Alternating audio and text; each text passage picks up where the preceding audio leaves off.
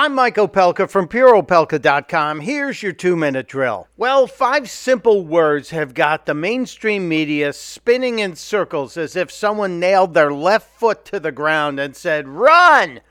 Donald Trump and the 5 words he left the media with as he was escaping for the Thanksgiving holiday have caused quite a stir in the press. The president, talking about the killing of Saudi journalist Jamal Khashoggi, said this. We put out a statement on Saudi Arabia, which I guess most of you have seen, and we'll see how that all works out. It's a very complex situation. It's a shame, but it is what it is.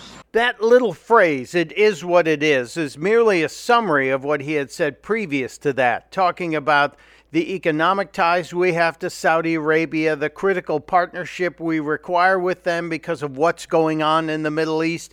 But that's not going to satisfy the press. They want more than "it is what it is." But it also is an evolving situation. Now, what I'd like to ask the press, where the hell were you under Barack Obama when journalists were killed in Russia?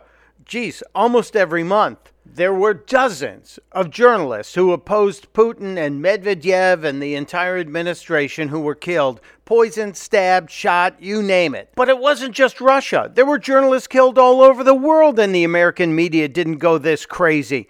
Could it be that this one is different because of Jeff Bezos and the Washington Post?